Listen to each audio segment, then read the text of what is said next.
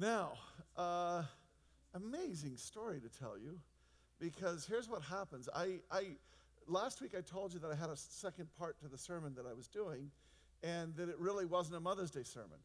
And then Justine, not thinking about that, but she actually contacted me and said, I've got a great sermon follow-up to what you were doing, and it really was Mother's Day. So I said, great, and put her in, and was very thankful for that, and announced it, and so on.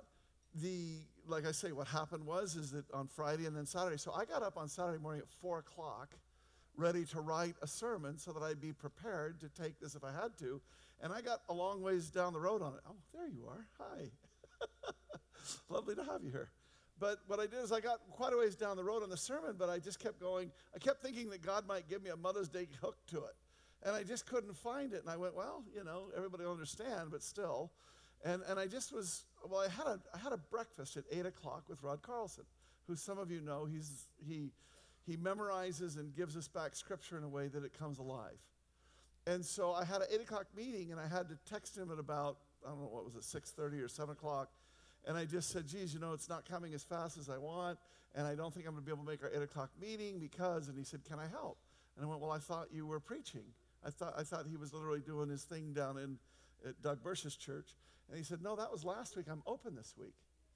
So I went, well, huh? And then I went, well, what would you do if you came? And he said, I've been working on Romans, now watch this, I've been working on Romans 4 through 8, memorizing it and speaking it. And here's what you have to understand. My whole sermon was about Romans 6 through 8. The whole sermon. I literally was taking the concepts that are in 6 through 8 and walking and working through them, deconstructing them and doing all this kind of stuff. And that particular passage, the way I was doing it wouldn't have been Mother's Day, but that particular passage, the way he's going to do it, is massive Mother's Day. It's incredible. It's every day, but it's wonderful for it. So I prayed about it. I contacted Justine. I made sure that where we were and everything else. And sure enough, it seemed like it was the Lord. So that's what we're going to do today. And I do want to say, I think this is going to be a real treat for the moms that are here, because I've always said something about Romans. The entire Bible, in my mind, works its way up to the revelation that's given to us in Romans. In particular, chapters 4 through about 8. This is the pinnacle of all of Scripture, and all of Scripture sort of comes down off of that peak after that. It works its way right to this revelation that we're going to hear today. And so, I just want to say, I'm really excited that you're going to get to hear it just as a spoken word, because that's what it was intended to be, right? It was a letter that was written, and then they would read it out loud to everybody, and it was just as if Paul was in your midst talking to you about something. These weren't these theological treatises that we've turned them into, Romans being the most important one. So I'm very excited about this, and we're going to do one thing before we get going, though. Rod, could you come up? And please welcome him, okay? You have in your packets this, okay? Would you pull this out? This is normally something he would do at the end of his time when you've heard it and you go, wow, I'm really inspired to memorize Scripture. But I asked him, I said, I really want us to have the word ringing in our ears when we leave, rather than, and so I asked him to go ahead and reverse his flow, and he gracefully agreed. So would you just explain to people what this is and Sure. what you hope to do with this ministry, the way that you do it? Go ahead. Okay. Hi. How many were here 2 years ago when Jenny and I were here? By the way, Jenny is in Des Moines right now at a Foursquare convention doing this. Yeah. How many really don't care who we are? Okay. This is, as it says at the top, it's just a set of handy, helpful hints on how to get memorizing that Jenny and I have found helpful. There are some real specific things in here. Now, I have to admit, I'm old school when it comes to memorization. So I'm the guy that's sitting in the chair with a cup of coffee or lying in bed with 2 pillows, just reading through until I can memorize it. Some of you find it very easy to memorize on the screen of a computer. I'm out to lunch with that. So some of these handy, helpful hints relate more to the way Jenny and I memorize, but some of them are general in nature, and I hope they'll help you when God pokes you, because I'm absolutely convinced God's going to poke you today. When you're listening to God's word, you have an incredibly good chance to hear his voice. Amen. Okay. And you didn't come here just because you didn't have anywhere else to go. You'd kind of like to hear from the Lord. Okay. So, just don't get engrossed in the handy, helpful hints while we're going through Romans 4 through 8, okay? Just tuck that in your Bible. If you, during the course of the listening through the 4 through 8 of Romans, God pokes you with something, scribble a note so you can remember what it is. And we'll take maybe 2 or 3 minutes when we're done and just do some popcorn. What did you hear? You got that? Okay. Close your Bibles if you would. Okay, that sounds heretical in a church. Not that many people bring their Bibles anymore because of phones. And so. Close your iPhones. Hey, look, there's a reason for us asking you to do that, and that is if you're trying to follow along and you don't have a New Living Translation First Edition, which is what the translation from which we memorized, your brain gets into this comparing thing all the time. It just happens. And then if you do have a New Living Translation First Edition, and you're following along, you kind of fall into the trap of, I wonder if he can make it. So neither of those are your job this morning. Just open your ears, throw your antenna up, and see what God might whisper in your ear, and then jot what he pokes you with down. He's not going to give you an essay or a thesis, but when he pokes you with something, jot it down, okay? So I'm going to pray, and then yes. we're going to get going. So Lord, in Jesus' holy and precious name, we want to thank you and praise you. We want to thank you, and we want to ask you, God, that you would cause this word to be spoken in a way that would open our hearts, that would open our ears to hear afresh. Yes. We think of this book as being so dense theologically, and yet when you hear it spoken, it just is so easy. So Lord, in Jesus' name, let us see. Yes. Let us get it. Let us hear it. Yes. And let it sink into our hearts and plant something that'll grow up 100-fold. So in Jesus' holy and precious name, God, bless this man. Bless this time. Let your word come forth alive and anointed. Yes. In Jesus' name. Amen. Amen. Love you, brother. Thanks, Kurt. There is nothing, first of all, this is not a performance. Quite often I'm in a costume. But this is not a performance. We didn't come here to impress you with our ability to memorize, because everybody in this room can memorize, even if you don't believe it. And we may get some of that handy, helpful hint stuff. We'll hit you with that too. But we bring nothing to this platform that will make this word come alive. It's only the Holy Spirit that can do that. Okay? So you're going to hear my voice, but listen to the Spirit of God, okay? Well, Abraham was, humanly speaking, the founder of our Jewish nation. Now, what were his experiences concerning this issue of being saved by faith? Was it because of his good deeds God declared him to be righteous? Well, if so, he would have had something to boast about. But from God's perspective, Abraham had no basis at all for pride. For the scriptures tell us Abraham believed God, and so God declared him to be righteous. Now, when people work, their wages are not a gift. Workers earn what they receive. But people are made right with God by faith, not by their work. King David spoke of this, describing the happiness of an undeserving sinner who has been declared righteous. Oh, what joy for those whose disobedience has been forgiven, whose sins have been put out of sight.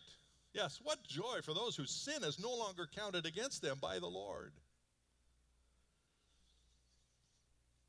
Well then, is this blessing only for the Jews? Or is it for Gentiles too? Well, what about Abraham? We've been saying that God declared him to be righteous because of his faith, but how did his faith help him? Was he declared righteous only after he had been circumcised, or was it before? Well, the answer is God accepted him first. He was circumcised later. The circumcision ceremony was a sign that Abraham already had faith. God had accepted him, declaring him to be righteous even before he was circumcised. So Abraham is the spiritual father of all who have faith but have not been circumcised. They are made right with God by faith.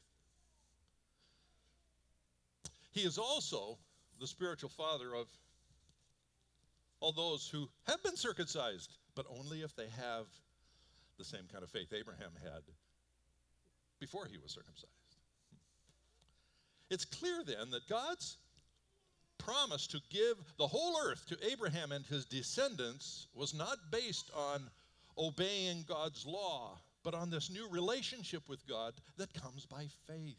So if you claim that God's promise is for those who obey God's law and think they're good enough in God's sight, then you're saying faith is useless. And in that case, the promise is meaningless. But the law brings punishment on those who try to obey it. The only way to avoid breaking the law is to have no law to break. So that's why faith is the key. God's promise is given to us as a free gift, and if we have faith like Abraham's, we are certain to receive it, whether or not we follow Jewish customs. For Abraham is the father of all who believe. Now, this is what the scriptures mean when God told Abraham, I am making you the father of many nations. Now, this happened because Abraham believed in the God who brings the dead back to life and brings into existence those things which did not previously exist. Now, when God promised Abraham that he would make him the father of many nations, Abraham believed him. God also said, your descendants will be as numerous as the stars, even though such a promise seemed to be utterly impossible. Abraham's faith never weakened, even though he knew he was too old to father a child at the age of 100 and that his wife Sarah had never been able to have children. Abraham never wavered in believing God's promise. In fact, his faith grew stronger, and in this, he brought glory to God. He was absolutely convinced that God could do anything he promised. And because of his faith, God declared him to be righteous. Now, this wonderful truth that God declared Abraham to be righteous was not only for his benefit, it is for ours as well. Assuring us that if we believe God who raised Jesus our Lord back from the dead, he will also declare us to be righteous. See, Jesus was handed over to die because of our sin. And he was raised from the dead to make us right with God.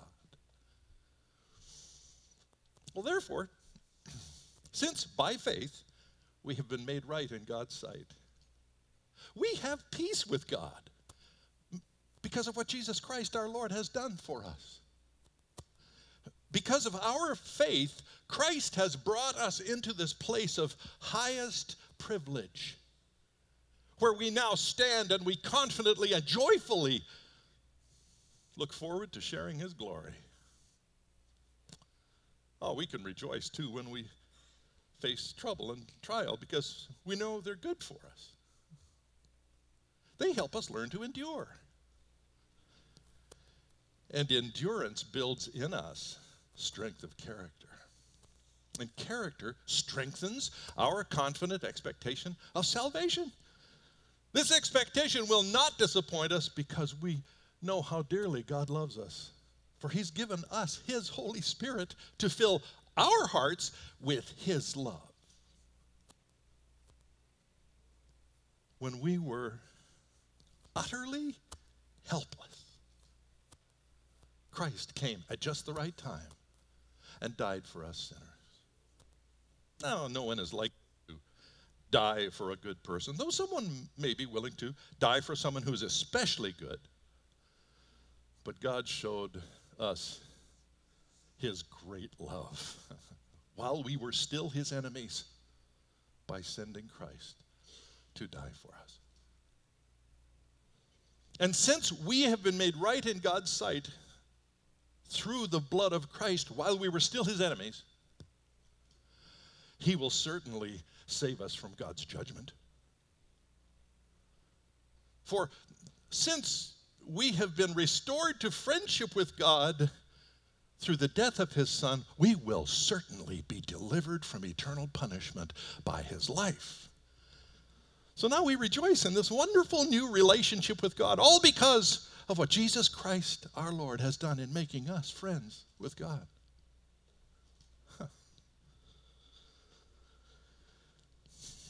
When Adam sinned, sin entered the entire human race. Adam's sin brought death, so death spread to everyone. Because everyone sinned. Yes, people sinned even before the law was given. And though there was no law to break, since it had not yet been given, everyone died anyway. Even though they did not break an explicit commandment of God, as Adam did.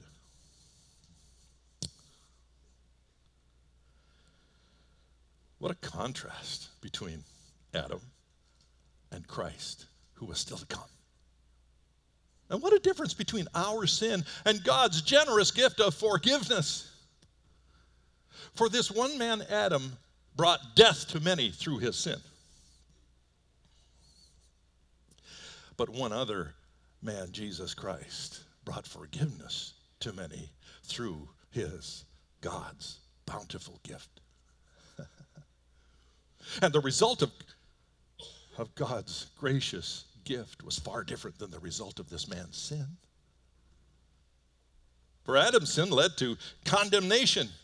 But we have the free gift of being accepted by God, even though we're guilty of many sins. The sin of this one man, Adam, caused death to rule over us. But all who receive God's gracious gift of righteousness will live in triumph over sin and death through this one man, Jesus Christ.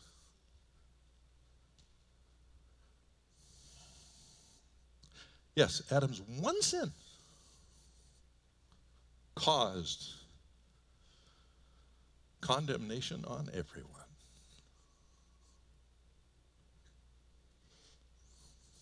But Christ's one act of righteousness makes all people right with God, giving them life. Because one person disobeyed God, many were made sinners. But because one other person obeyed God, many will be made right in God's sight. See, God's law was given so that everyone could see how sinful they really were.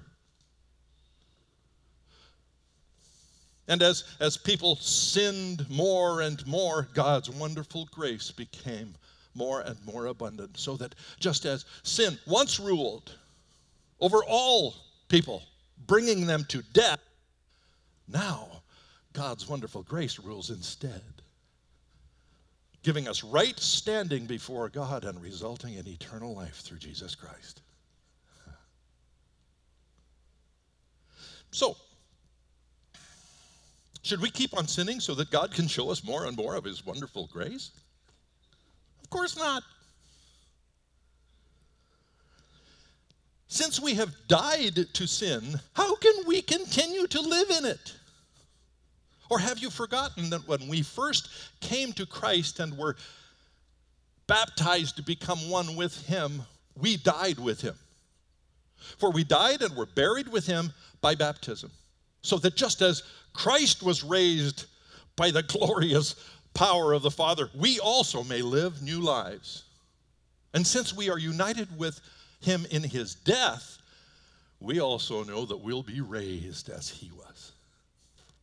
See, our old sinful selves were crucified with Christ so that sin would lose its power over our lives. We are no longer slaves to sin.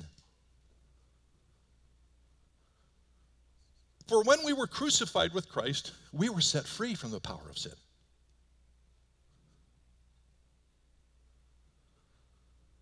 Sin no longer has any power over you.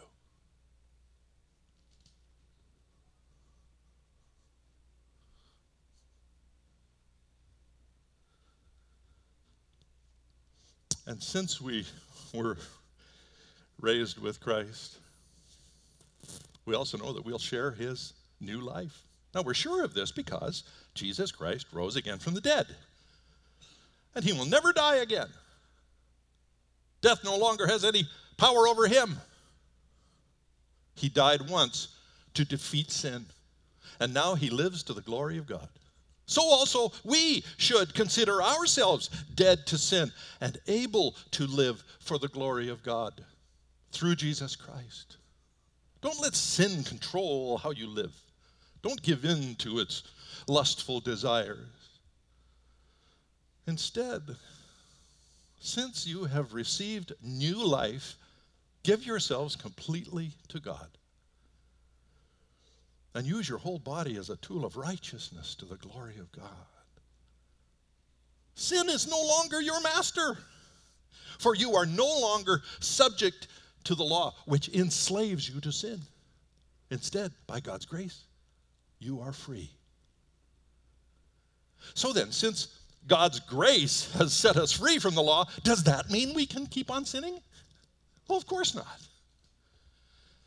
Don't you realize that whatever you choose to obey becomes your master? You can choose sin, which leads to death. Or you can choose to obey God and receive his approval. Oh, thank God. Once you were slaves of sin, but now you have wholeheartedly obeyed the new teaching God has given you.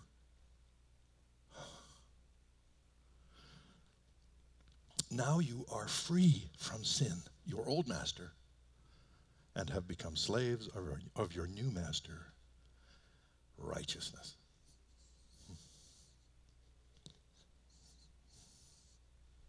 Now, I'm speaking this way using the illustration of slaves and masters because it's easy to understand. Now, before, you allowed yourselves to be slaves to impurity and lawlessness, but now you must choose to become slaves of righteousness so that you will become holy. In those days, when you were a slave of sin,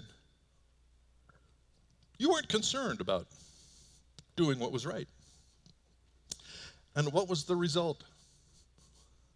Not good. Since you are now ashamed of the things you used to do, things that end in eternal doom. But now you are free from sin and have become slaves of Christ.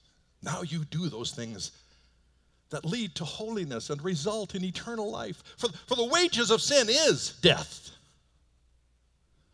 But the free gift of God is eternal life through Jesus Christ, our Lord. So then, dear brothers and sisters, you who are familiar with the law,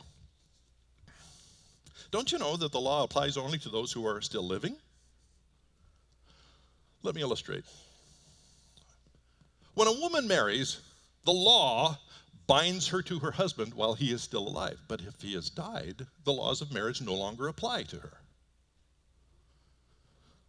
If, while he is still living, she marries another, she commits adultery. But if he has died, she is freed from the law and commits no adultery when she remarries. So the point is this: the law no longer holds you in its power, because you died to its power when you died with Christ on the cross. And now you are united with the one who was raised from the dead. Now, as a result, you can produce good fruit.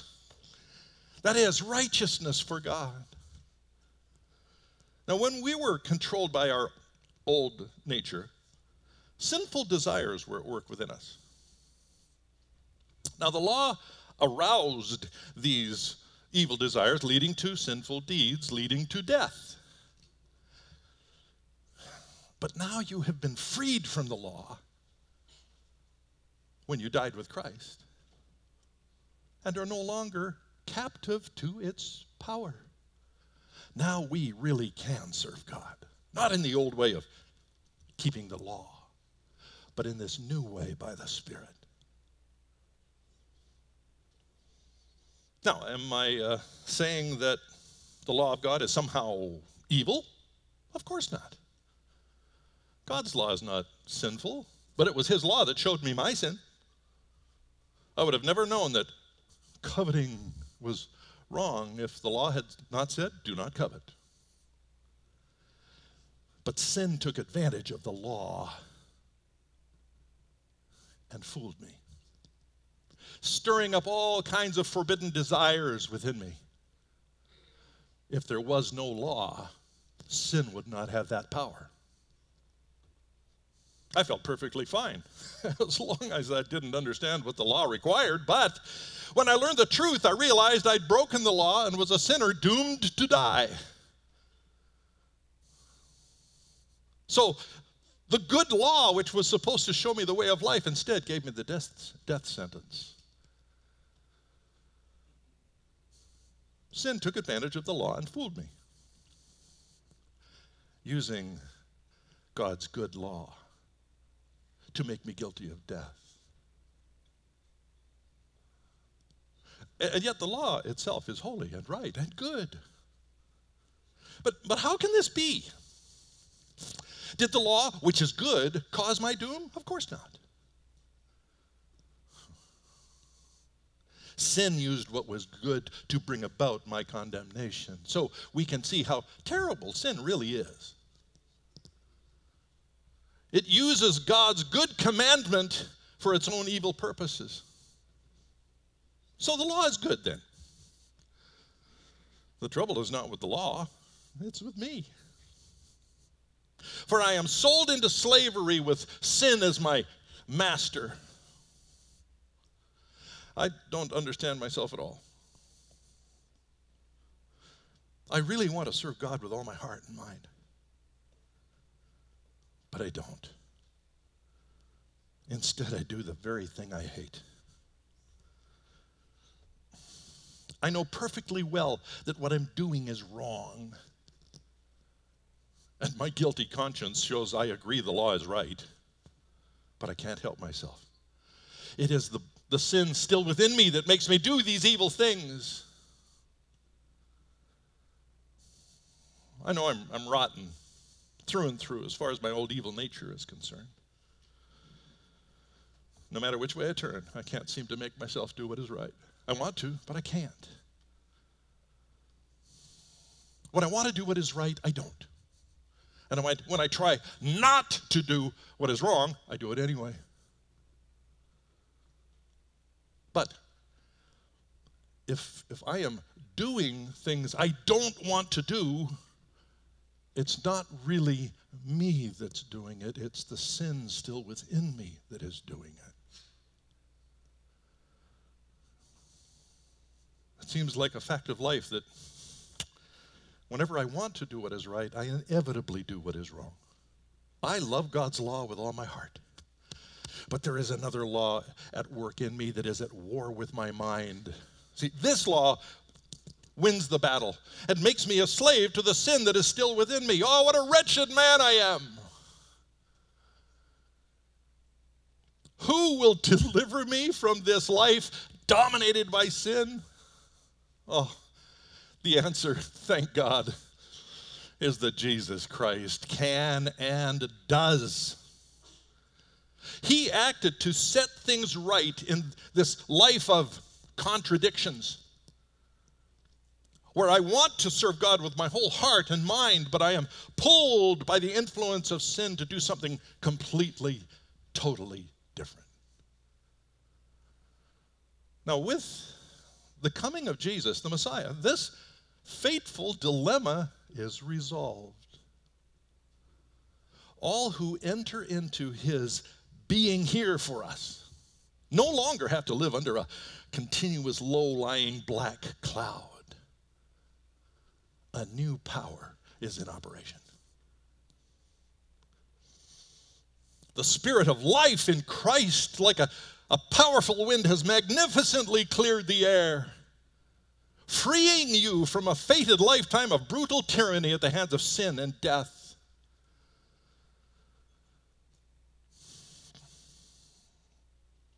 The law of Moses couldn't save us because of our sinful nature. But God put into effect a different way to save us. He sent his own Son in a human body, just like ours, except ours are sinful. God destroyed sin's power over our lives by giving his Son, Christ, as a sacrifice for our sin. Now, he did this so that the requirement of the law would be fully accomplished for those of us who no longer follow after the sinful nature, but instead follow the Spirit. Those who are controlled by their old nature think about sinful things. But those who are controlled by the Holy Spirit dwell on the things that are pleasing to the Spirit. If your mind is controlled by your sinful nature, there's death. But if your mind is controlled by the Holy Spirit, there's life and peace. For the sinful nature has always been hostile to God. It never has obeyed God's law, and it never will. That is why those who are still controlled by their sinful nature can never please God.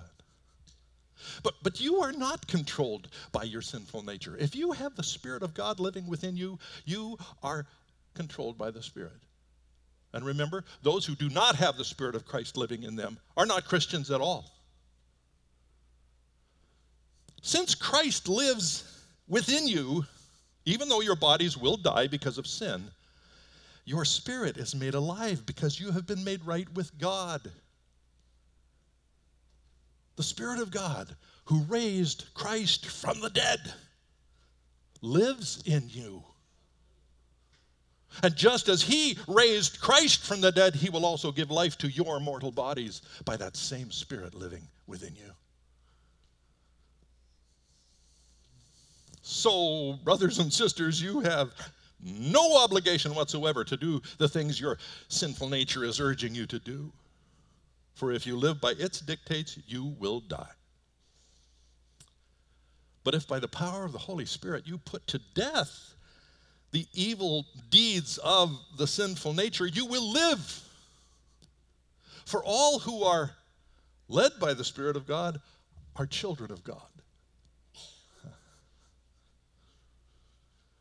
So you should no longer be like cowering, fearful slaves. Instead, you should behave like one of God's own children, calling him Abba, Daddy. For God's Holy Spirit speaks to us deep in our hearts, assuring us that we are his children. And if we are his children, we are his heirs. But if we are to share his glory, we must also share in his suffering. Yet, what we suffer now is nothing compared to the glory he will give us later. For all creation eagerly looks forward to the day when God will reveal who his children really are. Everything on earth, against its will, has been subjected to God's curse. But with eager hope, all creation anticipates the day it will join all of God's children in glorious freedom from death and decay. For all creation has been groaning as in the pain of childbirth right up to this very moment. And even we Christians, even though we have the Holy Spirit living within us as a foretaste of future glory, also groan to be released from pain and suffering. We also eagerly await the day when God will give us our full rights as his children, including the new bodies he has promised us. That ought to get an amen.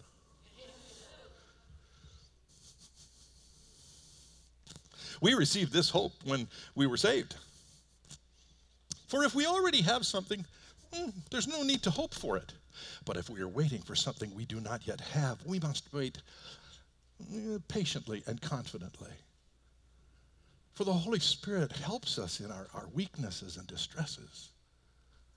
For we don't know what to pray for or even how to pray, but the Holy Spirit prays for us in groanings that cannot be uttered in words. And the Father, who knows every heart, knows what the Father is saying, or what the Spirit is saying, rather. For the Holy Spirit pleads for us believers in harmony with God's own will, and we know that God causes all things to come together for good to those who love him and are called according to his purpose.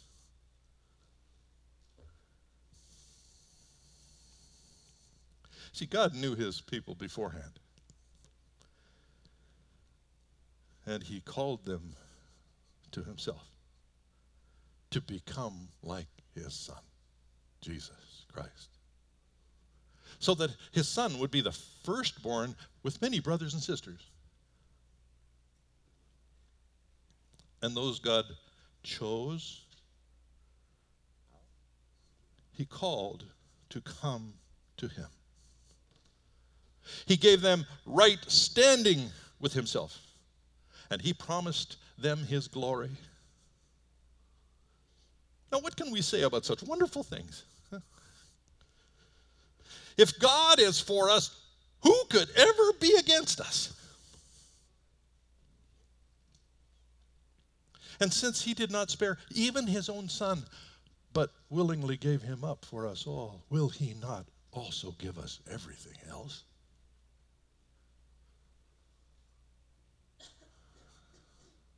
Who dare accuse us, whom God has chosen for himself? Will God? No. For he is the one who has given us right standing with himself. Well, who then will condemn us? Will Christ Jesus? No. He is the one who died for us and was raised to life for us, and now sits in the place of highest honor in heaven at God's right hand, pleading for us. Can anything separate us from the love of God? Does it mean he no longer loves us if we have trouble or calamity, or we're persecuted or hungry or cold or in danger or threatened with death? Well, even the scriptures tell us all the day long we are put to death for your cause. We are considered as sheep for the slaughter. No, despite all these things, overwhelming victory is ours through Jesus Christ, who loves us. And I'm convinced that nothing can separate us from the love of God. Life can't, death can't. Angel can't, demons can't. Fears for today and worry tomorrow. Even the powers of hell can't. If you are above the highest cloud or in the deepest ocean, there is nothing in all of creation that will ever be able to separate you from the love of God, which is revealed to us in Jesus Christ, our Lord.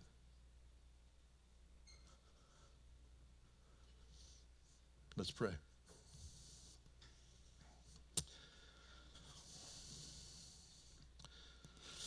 Gracious God, this is your word. These aren't ours.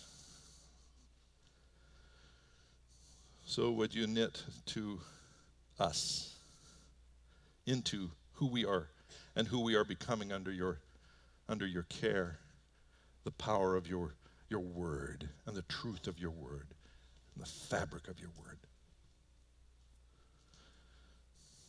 Very quickly, just with your heads bowed, is there anybody here who has never before taken the intentional step of trusting Jesus Christ as your Savior?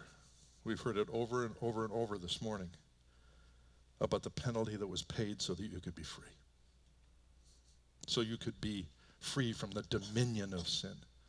And if you've just never done that before, maybe you just really enjoy hanging around with these guys because they're great to hang around with. But you've never taken that step. If today is your day to get right with God, would you raise your hand? Anybody? Praise God. Hallelujah. Anybody else?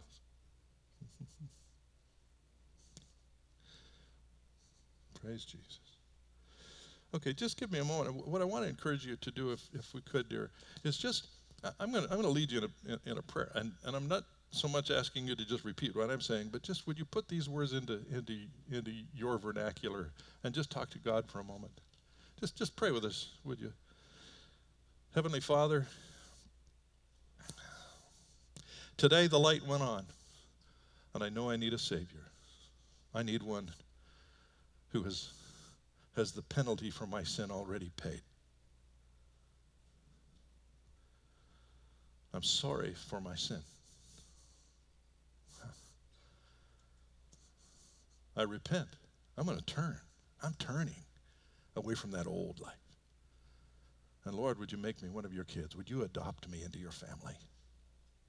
And cleanse my heart and make me new. Pour the blood of Jesus over me and make me a new person. And oh yes, Lord, thank you. Hallelujah. Thank you, Jesus. Hallelujah. Go ahead, celebrate a little bit. Yeah. Get really good at celebrating when people come to Christ. Because there's a party going on in heaven now anyway. We might as well be partying, so they might even be serving quiche up there, I don't know. And dessert. Okay, just for a moment, what did you hear? Was there something that stuck out? Just a word or just a thought that stuck out in Romans 4 through 8? Here we go. That was just extraordinary. I've read that passage and preached out of it for decades now. Yes. And just hearing that whole thing like that, I was just blown away. And there's two thoughts that came to my mind. One was, that's literally what we preach every single Sunday. Yeah. And have been for decades even here. That is the whole of the gospel right there. And the second thing that struck me is that comes because of when God took Paul to the highest, things that he couldn't even communicate. He got a revelation there of what was real versus religion versus the other ways we think about it. Mm-hmm. And that the reason why this is something we talk about for Sunday after Sunday is because of how extraordinary, how different, how exaltant it is over everything else. And just hearing it that way, I just want to thank you immensely for bringing that. This is just, well, praise the Lord. I wish I had something to do with it, if you know what I mean. I didn't come up with this, but it's wonderful to hear it. It's probably the most common comment that we receive is that the Word of God came alive to me for the first time in my life. It's like, now I've got an apostle. Or Jesus, like Paul, Peter, James, John, Jesus. Now I've got them with skin on their face. Yes, Shadrach. Thank you, Brother Rod, for making it wonderful message. It always better to come back to the basic and scrutinize what we are. I was saying in 1963, but I had struggles, but yet God's love was with me, His grace was with me. And it's a good sermon. Isn't that good? To come back to our basics. Yes. Thank you. You want to have a great basketball team, guess what? The coach is always working on basics. As an old friend of mine at ORU said, he was our football star, he says, it's hard for somebody to chase you down when they're sitting on their behind. Go back to basics. Yes, sir. I think I was struck today about Paul's vulnerability, about his struggle with sin. And I just think sometimes in church we get to a place where there's a shame involved in that constant battle, almost like we should be getting free of that, shame on you, Yes, and just to hear the father of us, basically, Paul, just, I don't know, it just there was a freshness for me today where it's like, Gives you oh, hope, doesn't it? yeah, and we're a Yeah. people of we're a people of that. Yes. You know, yes, we're set free, and yes, yet we're still here on earth in that struggle, and not to be ashamed Yeah. of that. Anybody else? Now we get, okay, there's Kimberly, and then we get here. You? Oh. Yeah. What struck me was the woman being married to her husband is bound by the law. The woman being married to sin is bound by the law. And then when the law is eliminated, she's no longer bound to the sin. Do you know, I got saved when I was 6. I've been in church since a week after I was born. Quite literally. Never escaped. But how many times have I heard a sermon spoken on that? And it was when I began memorizing and I got to that chunk in chapter 7. And it's one of those aha moments. When things start, you see, that is the, forgive me, I'm going to do a commercial here. It's the beauty and the power of memorization. Because the very process of memorization requires repetition. And it's like, sometimes I think we'd do better to just take one chapter and read it over 30 times in a month, and then move on to another chapter. You'd know that chapter. You would. Okay, I'm sorry, Kimberly first, and then over here, yeah.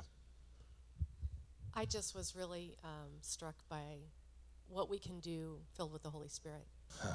You know, we have the best of intentions, and we could do great things in our own flesh, especially if you're super capable. And then, you know, that right, you can ride that train a long Oh, way. yes. But filled with the Holy Spirit, it just pales in comparison.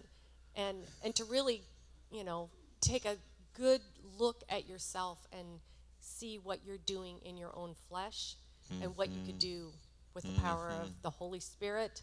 You know, and the other thing was that Christ intercedes for us. And just that idea, you know, because we're always looking for people to pray for us, and you have Christ Jesus sitting beside God, interceding for you day and night. Yes. I mean, that is like incredible. And I was actually reading that this past week, and the thing that struck me is, am I giving Jesus enough to talk about when he intercedes for me? Just give him something to talk about.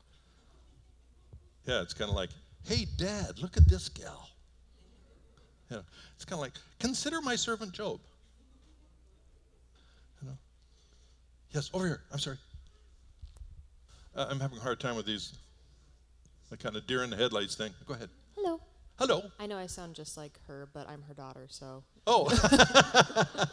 Happy Mother's Day, Mom. I love you. So one thing that really stuck out to me was nothing can separate us from God's love.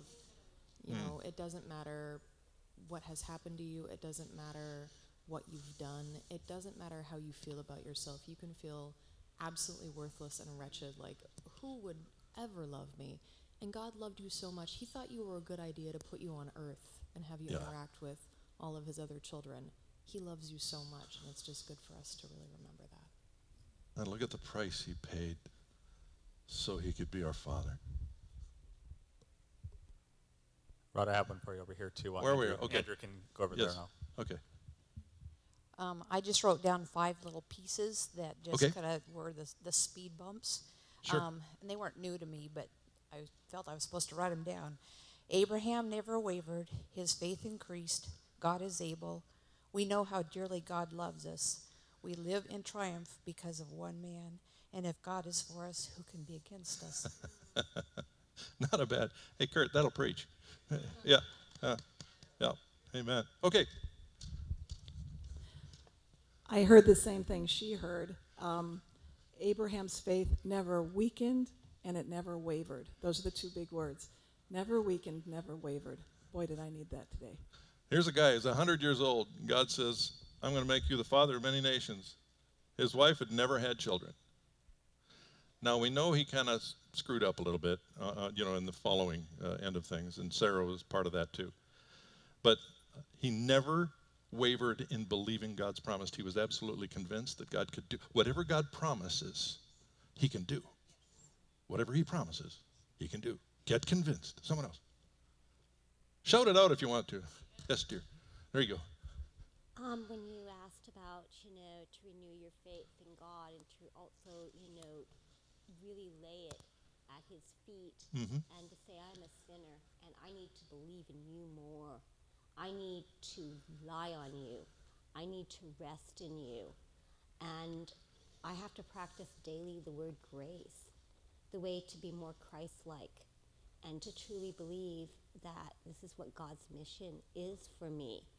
Oftentimes I, try to rely on myself instead of just resting and laying Yes. in Him. And I oftentimes have to renew my faith. You are my Lord. I believe in you. Yep. I am a believer. Yep. So thank Yep. you. Yep. Oh, praise God. See, here's the deal, and there's one more here as you're going over there. Here's the deal. Our whole thing is to challenge you to become hiders of the word. Why do we do that? Did we just have a good idea one day that, we could just start a whole new ministry here. We could live in a motorhome and sell the house and, that's a whole nother story. We used to live in a 3,000 square foot, 6-bedroom, 4-bath house. There's one thing you find out if your wife ever gets a 4-bathroom house. You'll never have another house with fewer than that. But we were challenged to start memorizing. 3 years later, as we had begun, I tell you what, you get 6 or 7 or 8 verses memorized and that you can just speak out, and you just start speaking them. You're going to start hearing God talk to you in ways you've never heard Him before, which is, for me, the number one motivation to keep going. Well, that started 16 years ago. And now Jenny and I think we're up to 17 books or large portions. We didn't think we could do this. And everybody in this room who's thinking the same thing, you're wrong. I mean, even those who suffer from dyslexia have tools available to them to become a hider of the word. And when you start hearing God confront you, I get beat to a pulp when I'm walking around a parking lot of a church getting ready for a Sunday morning. I don't do this because I like wearing a dress, which I'm not doing today, but most days I'm in a dress. You want God to change your life? Start embracing the disciplines that it takes to be a fully devoted follower of Christ. Have you got a real quick thing here, dear? Go ahead and just speak it out if you would. Yeah, you're talking to me? Okay. Yes. Where are we here? Oh, there you are. Yeah, I really liked when you were standing up there and you moved to the right, which would be that way, and you said that you're no longer a slave to sin. And then you put your arms out really huge and wide, and you said, now we're masters to righteousness. And I thought, what a powerful, powerful, powerful image to see that despite everything. This is all about our Christ in us and through us and in our identity in the Holy Spirit. But the true thing is to be a master of righteousness. That's what wholly sustains our hearts and our hopes and our minds. Become a slave to righteousness, and our dreams. Which is your new master. Yeah. You're free from sin, your old master, but now you've become a slave of righteousness. And why? So that you will become holy. So, do you want to just shout, dear? Yeah, we need to get a microphone to her. Oh, okay. Okay. Right back there. Yeah. Somebody in this audience is losing weight. There's people that are watching, and that's right. That's right. That's right. Forgive me. Okay, I wanted to second what this gal over here said. The neither height nor depth nor principalities nor powers nor things present nor things to come shall separate us from the love of God in Christ Jesus. So I've shared the gospel many, many times in my life, and I've thought, boy, that is so powerful to share with someone who doesn't know Jesus, that passage. Just very encouraging. But what struck me this time is the intimacy God has for us internally. It's an internal relationship. He lives with us. Amen. That no matter what happens, all of these things in their various modern day or Western culture norms can happen to us, this one, that one, this one, that one, but to take tremendous courage that God is always with us, no matter what horrific thing or painful thing or deeply unsettling thing That's right. happens. Nothing can separate us. Cling to that because he clings to you. Peter in 1 Peter, the tail end of 1 Peter says, my purpose in writing is to encourage you and to also assure you that the grace of God is with you no matter what happens. Amen. Would you just thank Rod, you guys? Thank you. Thank you, Rod. That was awesome. That was just awesome.